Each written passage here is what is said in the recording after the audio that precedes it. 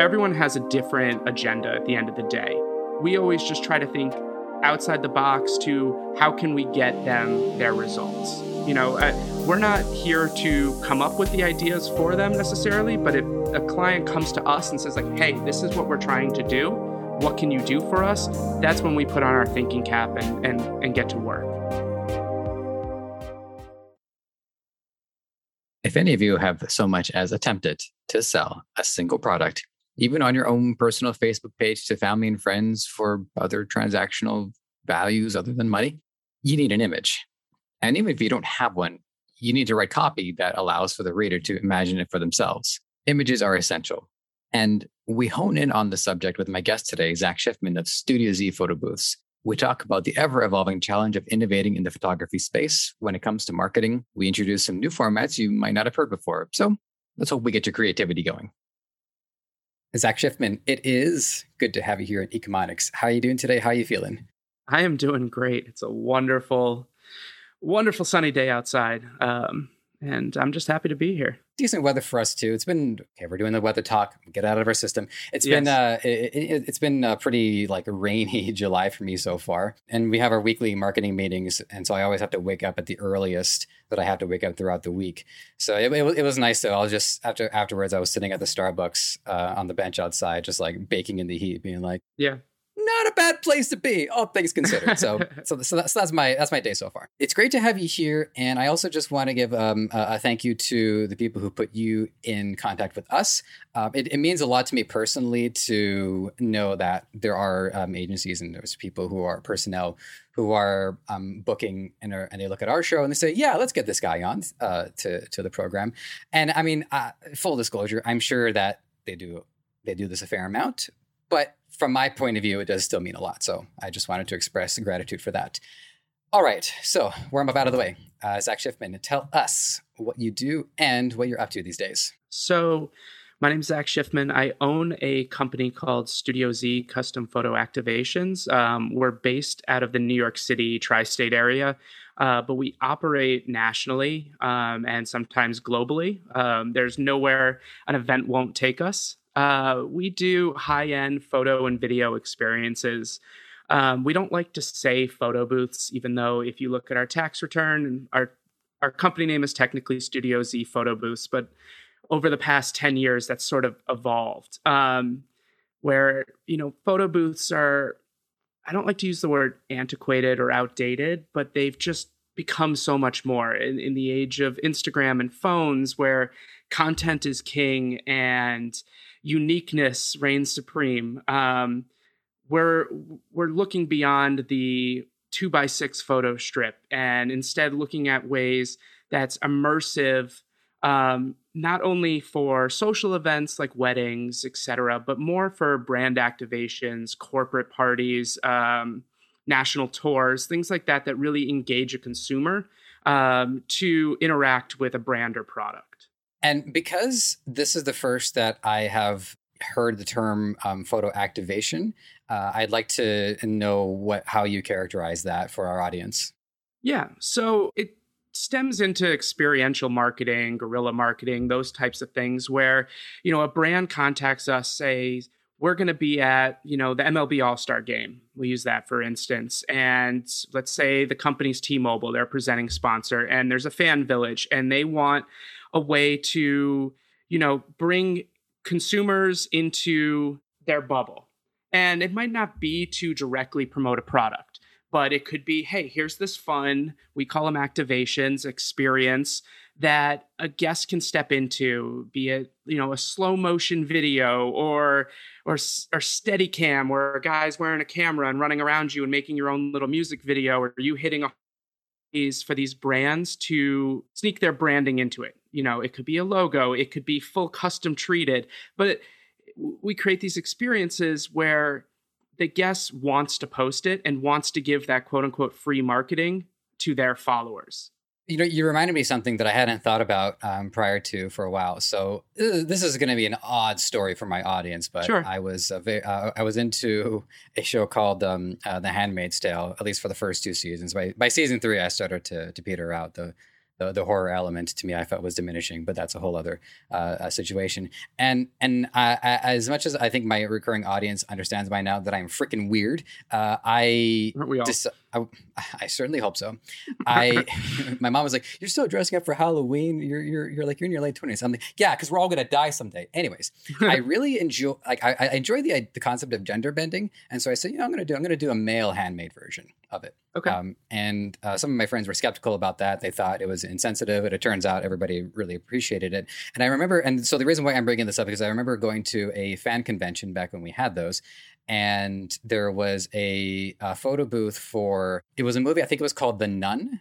And the guy pulls me into the line and says, "You come take a photo with us." And I think he did that is because what I was doing from my perspective as a fan was enhancing the brand for them because of the way I was dressed, and it lined up with the horror element. Yep. And so I pose that to you as part of the experiences.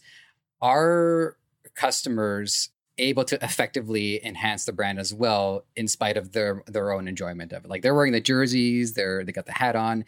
And I think that's part of the strategy, but I'd like to hear from your perspective. Yeah, I mean, it definitely is. There's different ways you could look at it. It could be something where it's just, on the streets of New York and they're just looking for that passerby. Or it could be that they're focusing on a niche market at something like the All-Star Game or a New York Comic-Con, where they're looking for those rabid fans. Like Handmaid's Tale is like something very specific. You could come to us and say, hey, we're with Hulu. We're going to be at New York Comic-Con and we want a Handmaid's Tale experience. Well, we could create like an immersive green screen photo booth to put you in scenes of the Handmaid's Tale. Or we could create like a virtual morph where your face turns into one of the characters. And it's fun for the fans and it's fun for the brand. And it takes, you out of the TV screen and into the real world. And it just helps grow that natural engagement. And, all these companies just hope that you share it, you show your friends. And if you can add one person, into their world, then it's a win for them. Sometimes companies aren't looking for the KPI or the ROI on it. They just want a fun experience for their loyal fan base or their consumers, customers, etc. Yeah, and I think that there's a major struggle there because you do have accountability departments that are trying to keep track of these KPIs. Sure. For good reason, because everyone's trying to not only stay employed but thrive, and they want to see the company do well. But there's so much that you just can't quantify. You can't quantify the moment to moment experience that people are having, talking with their parents, their friends about this great trip they had. I would say with the emergence of social media, that has certainly gotten a lot easier because now people can post their own photos.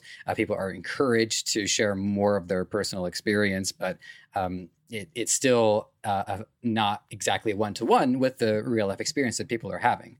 I say in the past, 5-7 years, social media landscape has changed very much so. When Instagram first came out, and the dawn of the hashtag was born and everyone started using it, it was, how many hashtags can we throw on a post? Hashtag Coca-Cola, hashtag T-Mobile, let's at them, this and that. And then people started learning that they could monetize this. The Kardashians, the influencers of the world said, hey, why am I promoting your brand without being paid?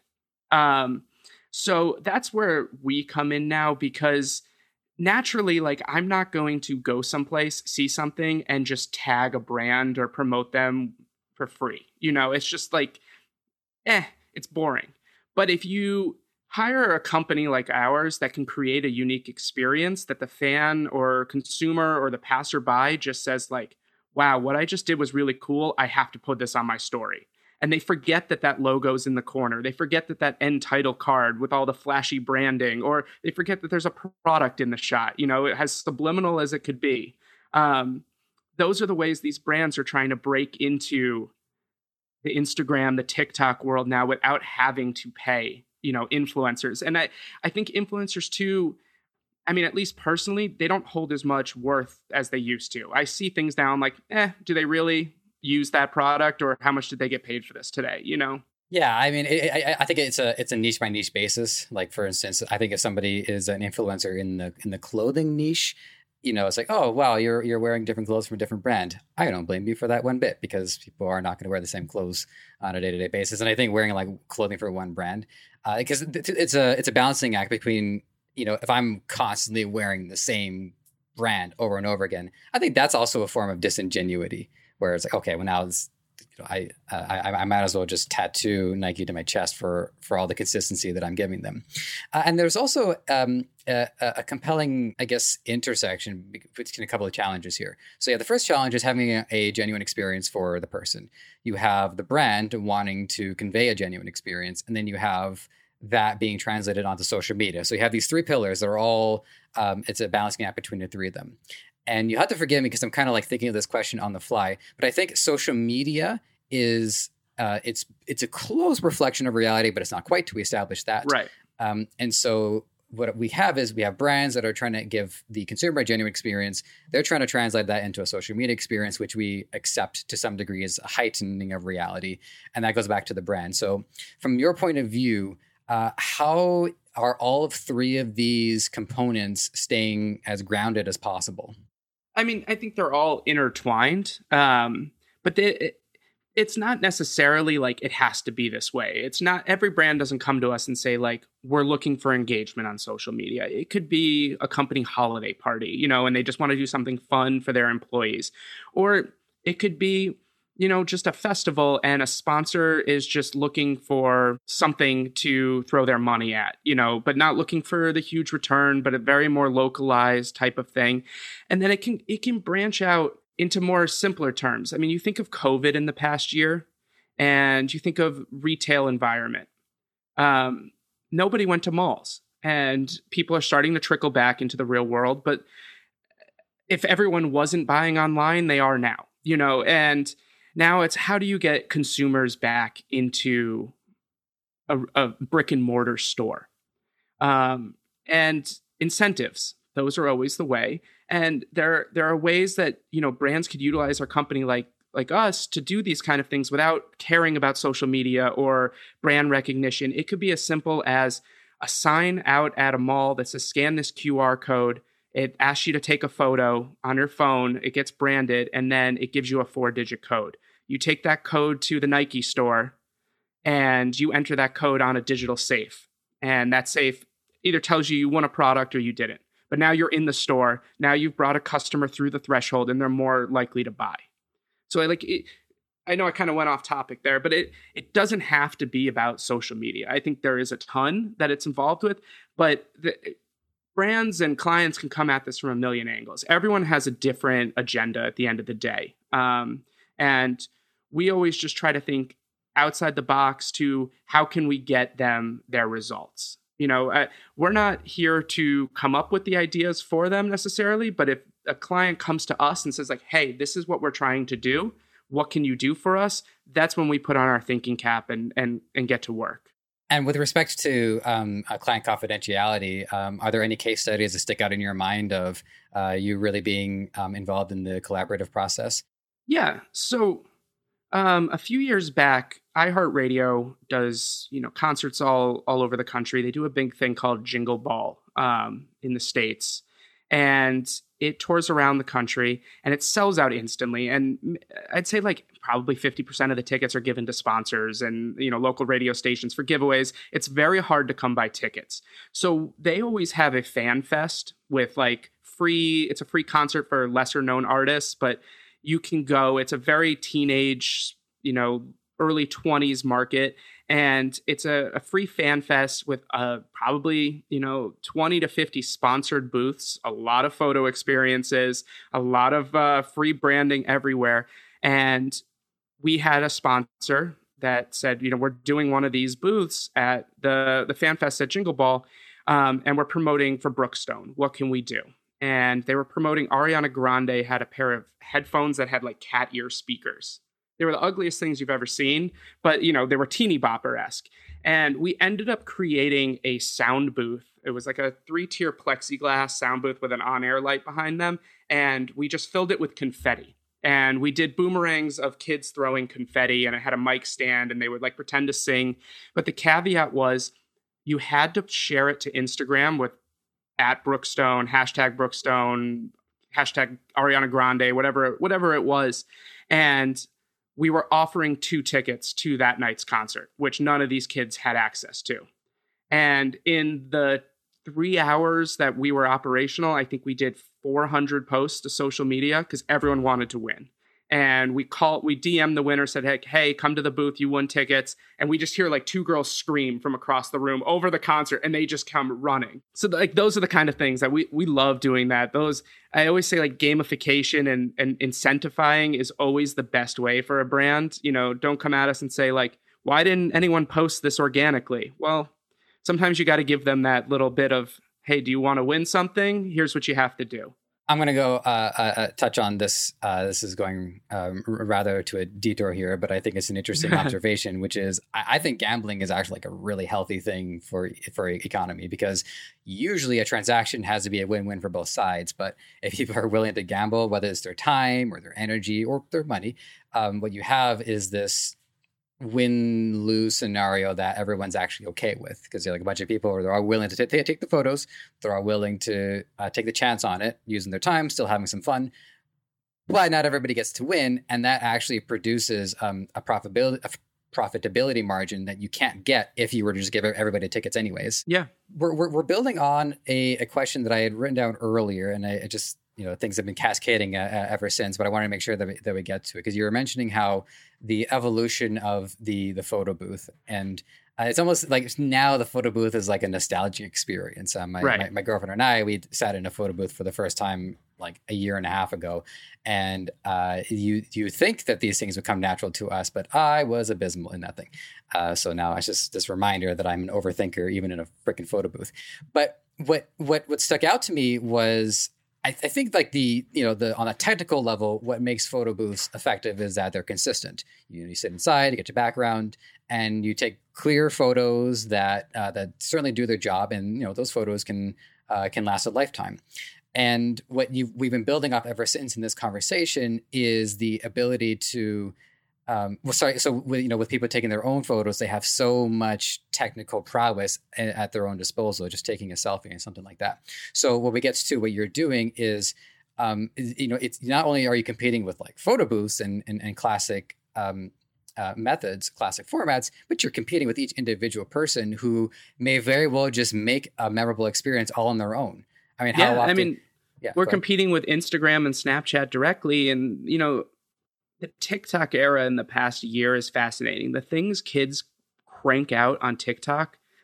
I mean, I'm a TV major and a marketing major, and I remember, 12 years ago, like sitting in my computer lab at Emerson College trying to edit video. And it was a process, importing off a tape and manually cutting, and the render time to export your final project. And then one thing was wrong and you had to restart it all over again. And, that was a whole nother 12 hours. And now these kids have like the power in their phone, and in the click of a button, it's instantly processed.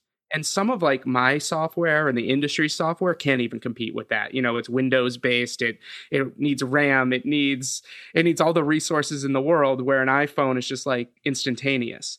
And we're competing with that a lot. And that's why I say, the photo booth is evolving, because we integrate Snapchat AR filters. We make Instagram story filters for brands. We're working on one right now for a makeup company's virtual conference this year. And it's just like, it's for internal use, but it puts on like the conference lanyard and it swings around them and things like that.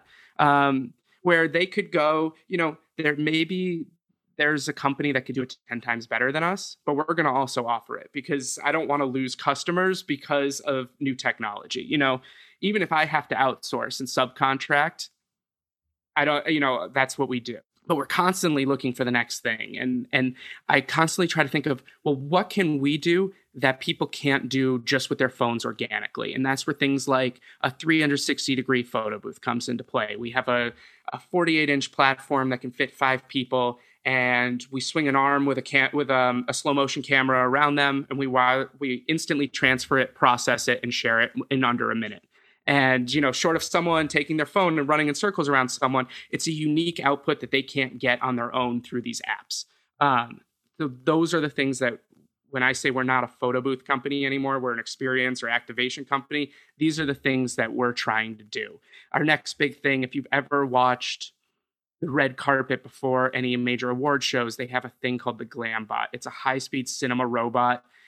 It's done by a Directors Guild director out in Hollywood, and it's stunning. And it's a quick 1-second shot that is shot at such high speed it exports, 10 to 15 seconds in length. And it's one quick turn, pose, etc. But it's something that people can't do organically. That's our next step. We're launching that at VidCon this year out in LA in their creator lounge or I don't know where the final footprint is for that, but that's a big thing for us, and that's those type of things when you walk into a room and you see a cinema robot that stands 8-9 feet tall and is moving at 3 meters a second. Those are things people step back and they're like, holy shit, I need to do that. Holy shit, I need that. I will wait in line 30 to 40 minutes to do it, and I will put that on my social media right now. And that's what we focus on. And there are times where we maybe focus on something that doesn't come to fruition, and that's okay. But, constantly looking to change and evolve and be different than the rest. You'll have to forgive me for asking this question. This is just pure personal curiosity. But do you ever get pushback, whether from a potential client or even from some potential customer or user of the experience, where maybe they're concerned about overexposure, or that it's getting to the point where a little bit too much of their life is being committed to video? I haven't really come across that. That's interesting. Every once in a while we have repeat clients that will come back to us and just say we just want to do something normal.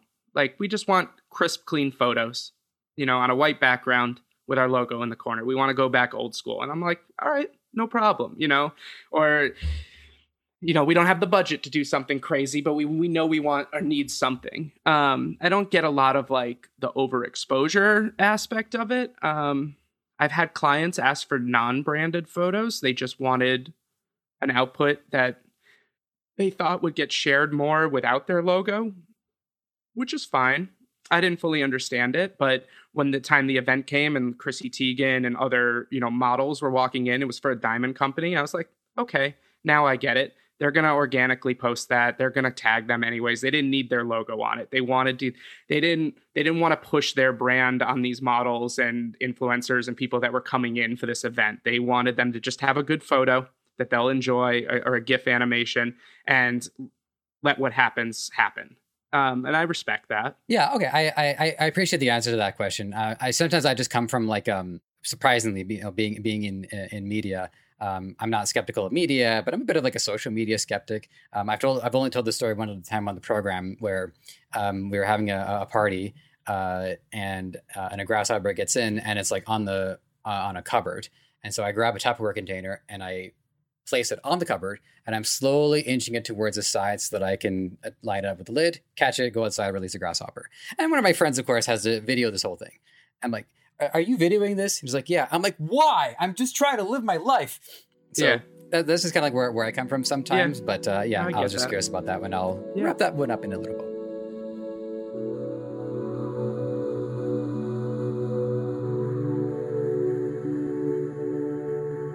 I wanted to make sure that we talked about the different formats that you offer, because while we discussed prior to the recording the ratio of people that we speak to strictly in e-commerce, whether they be drop shippers or drop servicers or something using the term drop, that we also have, we get to talk to media people not as often. So yeah. With that said, also as a side note, I'm a media professional as well. I own this business. I also work for NBC and the Today Show as a stage manager. So I work in the national news landscape. I've been in production for 15 plus years now. I started at ESPN, worked my way through NBC. I've worked for CBS, Food Network, all major places. So I love the mesh of my two lives. They cross over in weird ways, but it's been a happy crossover, and I like to see how that happens and how I can, utilize my TV experience and my photo experience and vice versa. Yeah, I was definitely looking forward to asking about that too, because my producer, she will pull out people's LinkedIn profiles so I can go Oh, through okay, that. sure. And it's coming from a skeptic. I'm just not a fan of LinkedIn telling people who's seen what. We'll chamber that because I'm really interested in hearing about that. But the purpose of my prior diatribe was to convey that in spite of the media professionals that I had spoken to so far, you offer really a lot of unique stuff that I haven't seen before. So we talked about the 360Z photo booth. There's a couple of other ones I just wanted us to let the audience know about, just to even get their own minds going. So there's Prism, Camera Away, and then what sounds to be the most classical of them all is the photo/GIF booth. Yeah. So our photo/GIF booths we call them open air photo booths. They're not like the small enclosure things that you find in the mall. They're much more compact. They can fit in any size room. We do a freestanding backdrop. We custom print backdrops as well in any size. And the kiosks themselves are about a 1x1 or 2x2 footprint. And they're really powerful. They can, take regular photos. We can stitch photos together into a GIF. We do things called our glam filter. Some people call it the Kardashian filter because the Kardashians were known for having the company that originated this type of filter at their birthday parties. And then it kind of, as it does, spirals and becomes a fad. And we've done anything from custom ID prints for James Bond films to taking the camera out of the photo booth and mounting it over beds of confetti and doing overhead photo booths. You mentioned things like Prism is a kaleidoscope that you literally put your head in, and it's a mirror. It's a triangular mirror that makes, 15 to 20 of you like you were looking through a kaleidoscope with colored lights and whatnot, and we set it to music. Camera arrays have been around for a while. It originated or became popular with The Matrix. That's how they did the effect around Neo when he was dodging bullets. We have a smaller version. It's 11 cameras, so it's like a 120-degree arc. They all fire at the same time, so they freeze you in motion. You could jump in the air, and we would capture that, and it would rotate around you and create that animation. People love that kind of stuff. We do virtual photo booths in COVID. We create fully branded websites where event goers go online and take a photo of themselves on a website and it gets branded, or a GIF. Something I thought would never take off and has surprisingly been one of the most lucrative things my company has ever done, which is crazy. One of the things I always say is my website or our website doesn't convey everything we do, because the best thing we do are the out of the box unique ideas a client comes to us with. I can't put everything we've ever done in, a few pages on a website and want it to perform on Google and load without slowing everything down. Yeah. Especially in our field, my SEO people every day are like, there's too many GIFs. There's too many, big images on your site. But sometimes clients just come to us with weird or unique ideas. Pre-COVID, we were doing something for the Kids' Choice Awards, and they said, we want to capture people running through an obstacle course at various points. And I was like, let's do it. And we had it all like set up, ready to go. And then, COVID came and killed the whole event, among other events. We were doing the Glambot style thing at Coachella, and it was going to wrap around I believe it was a Mini Cooper promoting their new car. And it was like, you sit in the driver's seat and this cinematic robot arm would fly around and hit different points, showcase the front of the car and then fly up and into you in the driver's seat. Like those kind, and put you basically in a commercial. Those are those unique ideas where, someone comes to us and we're like, yes, let's do it.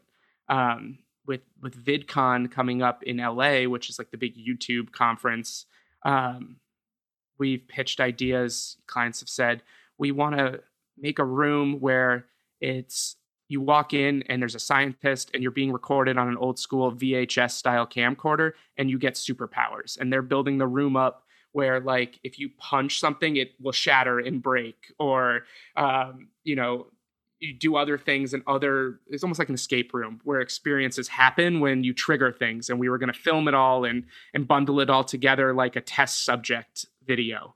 So that's where the fun is. I love taking photos, but when someone comes to us with this like crazy idea, like, let's do it, let's go. That's where I wake up in the morning and I'm like, today's going to be a good day at work. Let's create. It must feel very freeing to be able to really let your creativity flow and Yeah. allow, and it's of great usage and great value to the people who are reaching out to you. Yeah. And you know, and we definitely like talked about the, you know, the corporate side, which we will continue to do so. And I think that this is also true of, I guess, the more personal stuff that you work on too, because I know you also do weddings and events Yeah. along those lines. So I'm going to go on a limb and say that some people have come up with some pretty creative ideas for what they want on their big day. Yeah, weddings are all over the place. It's a lot of people just want standard, crisp photos. When we started this 10 years ago, I had 2 6-foot tables full of props, hats, boas, and I thought this was the greatest thing. I thought this is what everybody wanted, to look like assholes in wedding photos. And then I slowly changed my mindset and pivoted our brand to more of a luxury, high-end company.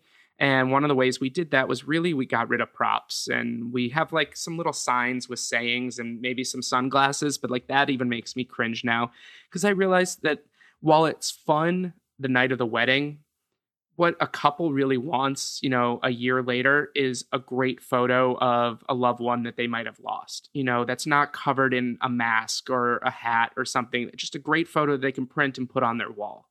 And that's what we try to do. We're photographers first. We use studio grade lighting. We don't really do like iPad photo booths, which are very popular right now. They have a time and place. I don't think like weddings are really that. We use high-end DSLRs, good lenses, and good lighting, and we try to be a secondary to the on-site wedding photographers, to be able to capture from a different angle. Capture throughout the night as the drunkenness goes on, but you still get, that great capture. We love doing black and whites, like in super high key, with our glam filter, and everyone just looks like a model. And, we always get emails from brides just saying like, thank you, we love these photos, they're so great. Or, we lost so-and-so a month after. I can't tell you how much it means to me that we have these photos that you guys were able to capture. And those are the things that make you smile and realize we're doing something more than just, a business to make money. Because at the end of the day, that's what every business is. But there's also a heartfelt part to it too, for sure. Yeah, it's an ongoing theme throughout this program, and not exclusive to our program, just throughout really any program that's trying to do their best, which is, are you being of service to others?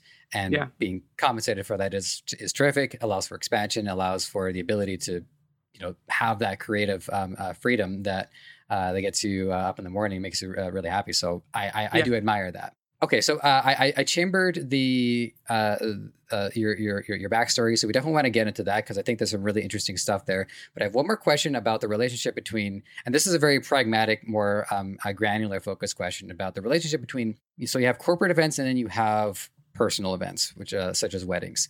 And I guess as an asterisk, are there other personal events you do as well, or is it largely weddings? Yeah, I think I would say 90% of what we do on the social side are weddings, but engagement parties, we do birthdays, we've done baby showers, we've done just house parties, graduation parties.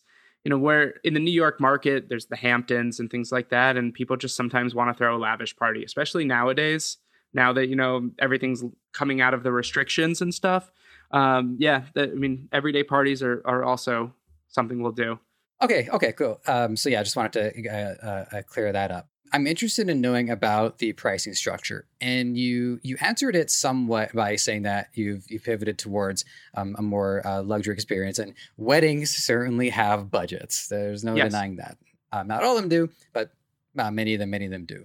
So what I'm intrigued about is the balancing act between how you price events for large corporations that, they have the capital for it, sure, but to some degree, they are looking to get something out of it in the long run. And then you have the social events, the weddings. They're also looking to get something out of it in the long run, but they're not necessarily trying to sell somebody a car. Right. So we've never put our pricing online just because there's so many factors that come with it. We do have base pricing for each of our different offerings. So like our photo booths start at $1,500 for a 3-hour window. And that generally is the same for a social wedding or a corporate event. But when a large corporate event comes to us and says, hey, it's going to be an 8-hour day. It's a conference. And these are things we've learned over 10 years of doing this. We hear the words trade show, or we hear New York Comic-Con things. We know there are additional hours for load in because you only get specific times, or we have to load in a day early. The Wi-Fi is going to be abysmal, or we have to buy Wi-Fi from the unions that run the expo centers. And those are the types of things that we have to build in costs for. And sometimes we overshoot and get lucky, and sometimes we undershoot and it's like, this is way more work. And sometimes it's interesting. I saw a meme going around the other day. It was very fitting to a lot of industries, and ours, I think, too, that said, like, the cheap client that spends $500 wants everything tomorrow done, like asks a million questions, versus the client that spends $50,000 will just say, all right, we paid in full, thank you.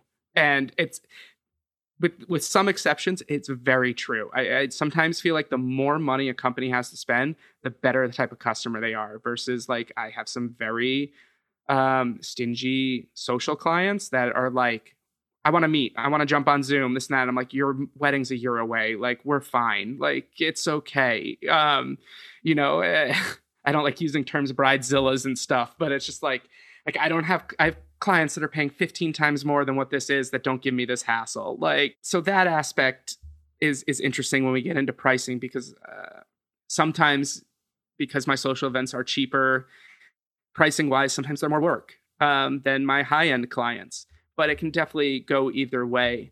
And one of the things I noticed along the years as I raised my prices and became more of a luxury, and maybe you can give me some of your drop ship experience with this too, is the idea of perceived value, and that some people see our prices versus a cheaper company's price, and they instantly think, well, they look the same, but this guy's more expensive, so he may know what he's doing more, and they'll take us, which is interesting. And then I think about it, and I'm like, well, sometimes I go on Amazon and I see two identical products, and or when I'm hiring a contractor, maybe I don't pick the most expensive one, but I don't pick the cheapest one because I don't trust them.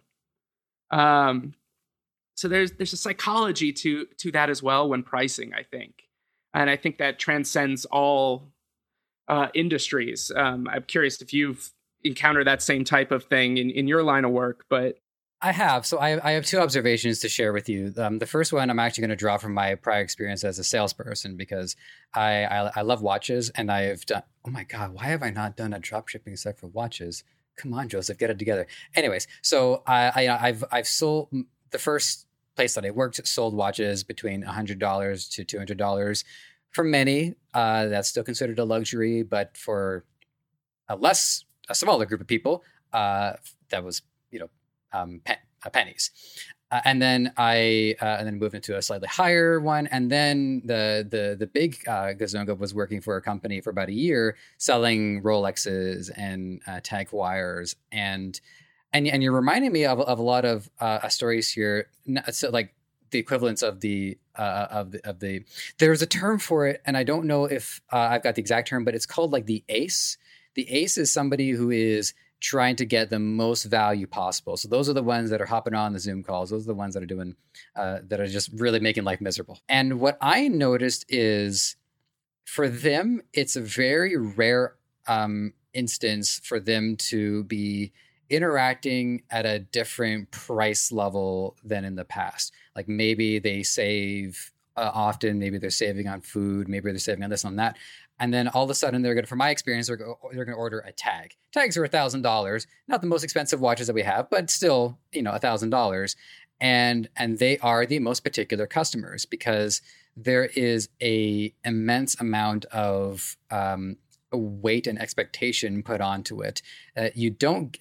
Conversely, the most expensive watch I ever sold at this other store, where we didn't have very expensive watches, it was a Citizen. It was like $5,000, $10,000. I can't even remember. The guy was just like the chillest dude I've ever. Like, he just walks up. I want to order this one. I'm like, all right, cool. I'll be here in 2 weeks. He's like, great. He comes back and grabs it. I was like, okay, all right, I'll take my condition for the day.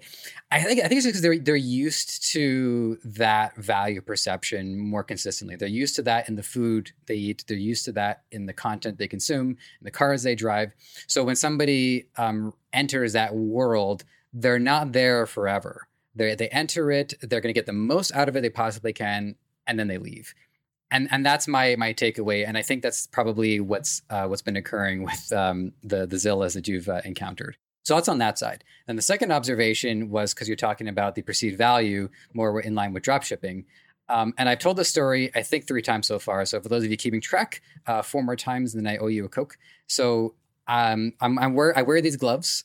They help to minimize the risk of arthritis because I do many things with my hands, both work and play, gaming. I'm never going to say that again. That was off. Just not a wise comment. So the first time I bought them, they were $20. And then I realized through another guest that I had prior to, about like 6 months ago, that these things are available on AliExpress. So I go into AliExpress and I ordered $20 worth, which translates to, including shipping, 2 extra sets for me and 1 for my girlfriend. And the reason why I made peace with this was because the one that I paid $20 to, they were doing the marketing. They have overhead. They have customer service. They have their own invisible insurance policy where maybe somebody says, yeah, it's been 10 days, this thing tore apart. I'm like, okay, we're just going to send you another one. We don't want you to, we would rather turn you into a happy customer than a dissatisfied customer at best. So there is the perception of a value in that regard. And that's the same thing that I apply with my own store too, which is if people figure out that my product is available on AliExpress, they're going to pay less, but they're going to wait a heck of a lot longer. They're not going to have somebody giving them peace of mind. They're not going to have somebody guiding them, giving them specific advice for how to utilize a product. They're not going to have a website that's going to have content that expands their thinking. And so it's not just about the product, it's about the mission and it's about the brand. Yeah, definitely. And there's also just like for us, it's like a peace of mind.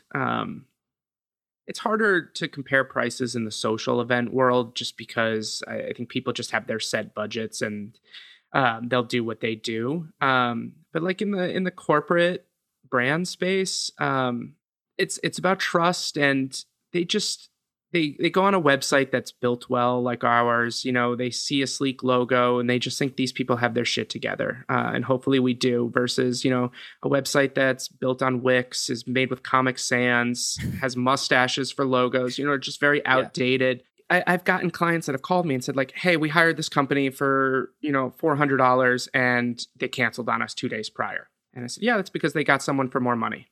And that's what they do. And they don't care about burning the bridge. And they're like, well, how much are you? And I'm like, well, that same service for us is $2,500.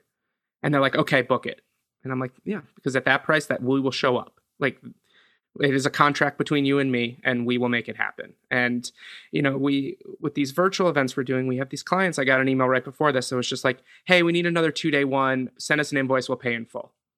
They don't care about shopping around. They don't care about the price. They just know that our service worked and they have a need, and they don't even ask for a discount. They've done like 4 of them with us. If they asked for 10% off, I'd probably give it to them. But they just know that like we work well together, and we hit their deliverables, and they say, okay.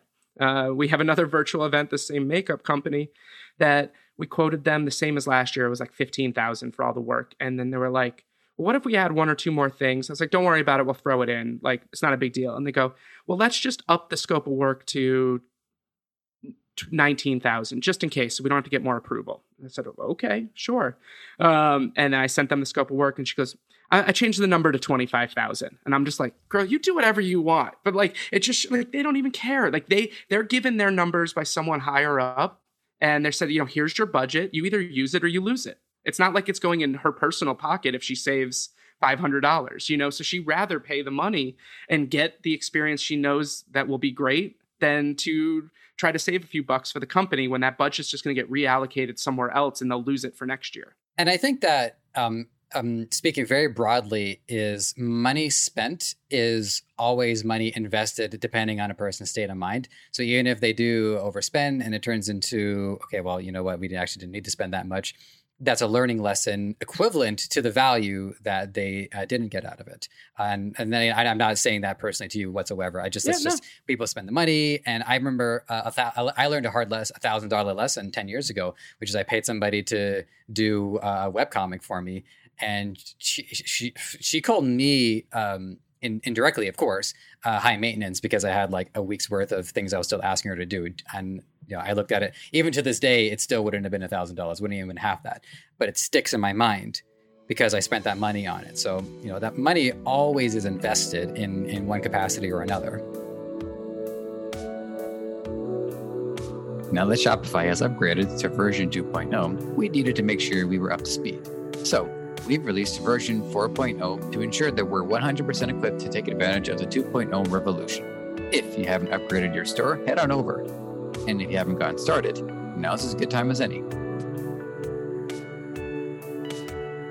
All right, so we chambered this long enough, and we got to make sure we get to it before we run out of time. But your backstory is fascinating. So I'll start you off with the traditional backstory question, which is the origin of your business. At that time, what problem were you finding was going unsolved? It wasn't even so much a problem. It was more for personal gains. I had just graduated from college. I was working at ESPN in Bristol, Connecticut, which is like very middle of nowhere, Connecticut, not a lot to do. The job paid like sub $30,000 a year. And I just wanted something to supplement my income so I could like enjoy dinners with friends and things like that. And I'd always been a photographer. And I ended up at my cousin's wedding in Las Vegas. And I'd never seen a photographer taking photos with proper lighting and like instantly sharing them. And they were great photos. And I thought, wow, that's something I think I could do. Fast forward 2 years, grandmother passed away, left a little money, paid off all my student loans, had like $2,000 left over. And I said, I'm going to buy myself new camera gear. Thought I'd be a wedding photographer. Tried one wedding, nearly missed the first kiss, said, this is way too stressful. Can't do this. And then I thought of the photo booth idea. And I bought the rest of the equipment I needed. I launched on Groupon, for next to nothing after their commission, but it got my name out there. This was when Groupon was a deal a day, not the marketplace they are now. So it was like very focused marketing for the area. And then it just started taking off. And I ended up pivoting and leaving ESPN to come to New York City and the surrounding area to work for NBC. And I had a more rigid schedule. I knew I had weekends free. And that's when I decided I wanted to make more of a luxury brand and hit the New York market. And then it just started growing. It started growing with people in the TV world that I had met. It started partnering with event planners and then PR firms. And every year it just kept growing more and more. And then I started bringing on people to work the events for me because I was working a full-time job and a full-time business. And my full-time job, I'm up at 4:30 in the morning, and some of these events go to 11:30 at night. And I was dead, and I'm still dead sometimes, but I pushed myself. I did it. I did it because I wanted at first to be able to just afford dinner. And then when I came to New York and I took a job that was 6 figures, I wanted to grow my business into a 6-figure business, and I wanted to save for a house in my future. And 2 years ago, I bought my house. And, now I'm investing in this and that. And now it's growing into a bigger brand. And we operate nationally, and I have partners all across the states in major markets that we subcontract out or hire out direct. And I'll get on a plane and fly for the big events. And it's been a roller coaster watching it grow. Short of COVID, we've gone up every year substantially. It's like one of those things people ask me all the time, are you going to leave the TV world and do photo booths full time? And I'm like, I don't know if I can. Like, I don't know how long this market will be around. I mean, just like the way TikTok is, shaking up the market for video creators. Like, I don't know how much more stuff we can do. When the novelty wears off, we'll always try to innovate, but more and more people are doing it every day. The market is getting saturated more and every day. But I still love it, and I'll still continue it. And it's still, a ride for me to do these complicated, big trade show events and make a client happy. And I wanted to, well, this is kind of a guess from my side, but comparatively speaking, the work that you do, you said you're with NBC right now? Yeah, NBC and the Today Show mainly. Right. And so, they have a structure, I would imagine a rather a consistent structure. And my guess is being a part of that structure, it fills this tank within you to want to do something creatively. So when you go to do your own business, the tank is full, and it's like you don't really have to use your creative thinking as much at work because things are regimented so much. So it's definitely you're shooting on a day-to-day basis. Yeah. There's twofold to that. Yes, the work can be very regimented. The way the Today Show is, sometimes my days are like a chicken with his head cut off running around. And no 2 days are the same, which I like to say. But I get to meet creatives. I get to meet all walks of life. This morning I hung out with Richard Branson. I mean, the man just went to space, and like, here I am sitting in a green room one-on-one, and I'm just like, so space, huh? Like, and he's like, yeah. And they're just like, that's freaking cool. And then I said to him, I go, when's the Virgin Cruise Line finally getting to seas? And he's like, hopefully later this month. And I was like, that's pretty cool. Just so you know, my company did your launch at the World Trade Center 2 years ago. And he's like, no way. What are you doing? I said, we're a photo activation company. And you guys were our client 2 years ago. And he's like, that's really cool. He's like, good to see you. I mean, not that I met him 2 years ago, but it was just, that cool, like I said, meshing of worlds. But on the other end, when we're talking about like things like my 360 video or the Glambot experiences, that's when I get to take my director background, my TV background, and that's how I pitch myself over other companies. Anyone can slap a camera on these things and do it, but I like to think that I have the creative directorial eye, and I know how to talk to people in the ways I would in TV terms, and pose them and tell them like what's naturally going to look good, and how to make their experience even better. So I try to use those to my advantage. Yeah, and I do think the credentials too go a long way if people understand what your current line of work in that exact moment. I think also lends a lot of credence to what it is that you plan on doing with clients. Yeah. So I tried to count up your different positions as a stage manager, but unfortunately I only have two hands, so I'm kind of out of my element there. What I wanted to know was the relationship between the vertical experience and the lateral experience. And this is a concept that I'm developing, so I have to explain it. So vertical experience is being able to build off each position, taking prior knowledge, it comes with you. Lateral experience is having to then establish a new vertical because now there's new experience that you have to almost build from scratch. And being a stage manager in a lot of different positions, I'm wondering if it's mostly vertical or if there have been different things that you've had to build from scratch. In the TV world, I'd say it's mostly lateral because no two shows are the same. So like I feel like I'm great at what I do on the Today Show. But then like I get called to work a boxing match, and I'd never done boxing before. And the stage management of that is completely different. I sit at like a table with the announcers, and I'm handing them like cards that they have to read, and I have to go find out the score of a sport I don't understand fully, and that's a completely different like mind fuck to me, and I get very stressed out by it. But then the second time I do it, I'm great again, and I can build vertically off of that and add it to my skill set. In the photo world, COVID was a great example of that. I mean, we vertically would always build off of the photo booths we had and make them better and more unique. But then COVID was like, all of a sudden, events didn't exist. We didn't, 6 months ago, we didn't know our summer would be this good. And I know in Canada, it's not there yet, but Ontario, it's a whole other problem. I mean, New York's like basically back open, but we thought this would be, all of 2021. The fact that I went to a concert is crazy. Or I was on Bourbon Street in New Orleans over the weekend, and it was like COVID never existed. But I had to pivot this time last year and create a whole new product and a whole new experience to try to keep our business alive. And at that time, I was furloughed from NBC, where I'm a freelancer there technically.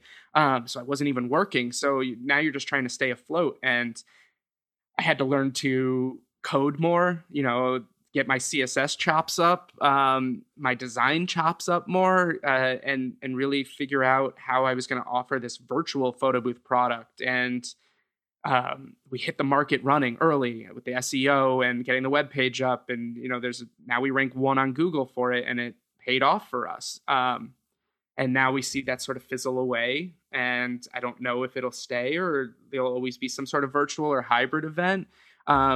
So now I guess you're taking that lateral, like you said, and merging it with the vertical, because I think we will see events, we call them hybrid, where, a trade show in Vegas could have 1,000 people on the floor and 1,000 people that are doing a virtual walkthrough experience online from their home, but they want, photo experiences for everybody. So that's our next step. And that's like weird convergence, I guess, of the lateral and vertical. Great answer to the question. I wasn't sure what to expect, but this is why I'm glad I'm working on this philosophy.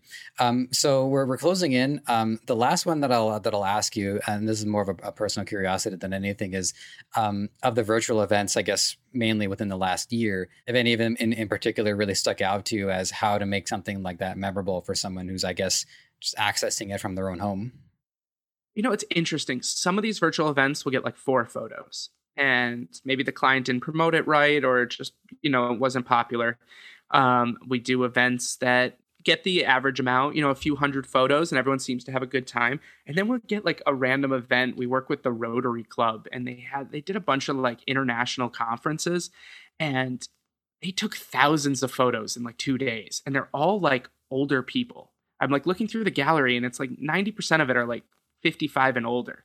And that fascinated me, because it's just like, maybe because they're not the Instagram people, that this is new and exciting for them, but it wasn't the market I ever expected to see pop up on these photos.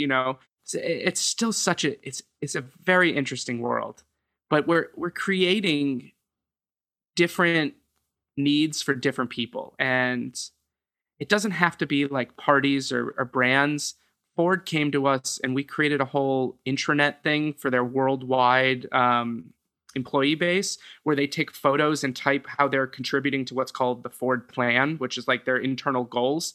And they choose an emoji, they choose their country and their division. And there's a whole gallery that we created that's sortable by division, by country. And you can see how other employees are contributing to the plan. But like the response to that is it launched a month ago, and they have hundreds of photos, and now they're about to do the worldwide launch of it. Like, that's really cool. Like, not something I expected, to get a pitch for. But it's very unique and very rewarding, I think, and also hopefully a great long-time client too. That certainly sticks out, because we've talked about employee advocacy in the past as well with Jonathan Baldock. So for those of you who want to learn more about employee advocacy, I would recommend checking that one out just for the sake of it. But with that, we're pretty much out of time here, because I know you got some stuff that you got to do. So I am going to just give you our closeout question, and then we will let the chips fall where they may. That was not the best work that I've ever done, but it's okay. So 2 parts. One is if you have like, I don't know, like a quote or words of wisdom or like a Chinese proverb you really like, you're welcome to share it. And then put me on the spot of that. I don't think I have one, but it runs the gamut of reactions that I get to that question. Yeah. And then the other side is to let the audience know. By the way, it's not obligatory, so we have some people skip it. Yeah. And the other side is just let the audience know how they can find out more of what you're doing, and who knows, maybe reach out to you themselves. Yeah, I mean, they can check us out at studiozphotobooths.com. There's an S on the end, studiozphotobooths.com, or at studiozphotobooths on Instagram. We'll go anywhere. We'll do anything. We love the unique and crazy ideas. So, if you ever thought you need something for an internal event, a large brand activation, a national tour, anything, and you have some idea that involves a camera, let us know and we'll make it happen. Excellent. All right, so we're gonna skip out on the other half of the question. Yeah, I don't think I got one.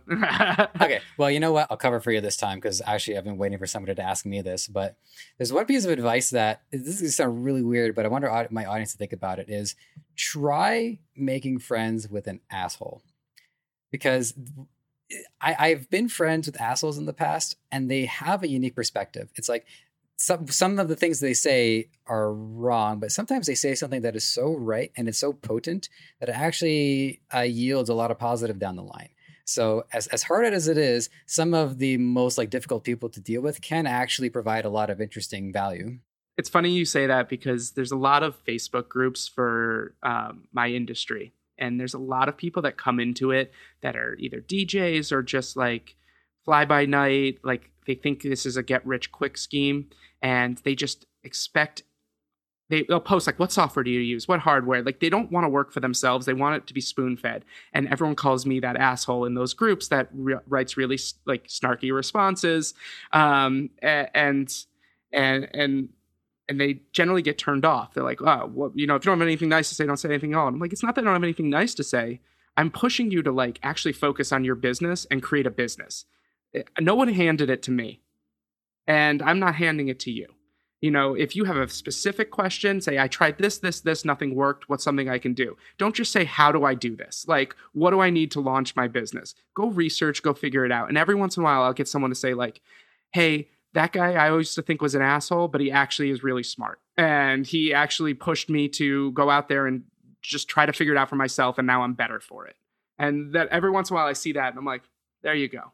And I'm glad I could help you there, So maybe I am that asshole, but you're right. Make friends with an asshole. You never know what will come from it. Yeah, I mean, we're out of time, but I can think of a few situations where I've played that role as well. We all have to put on different hats at different times. Totally.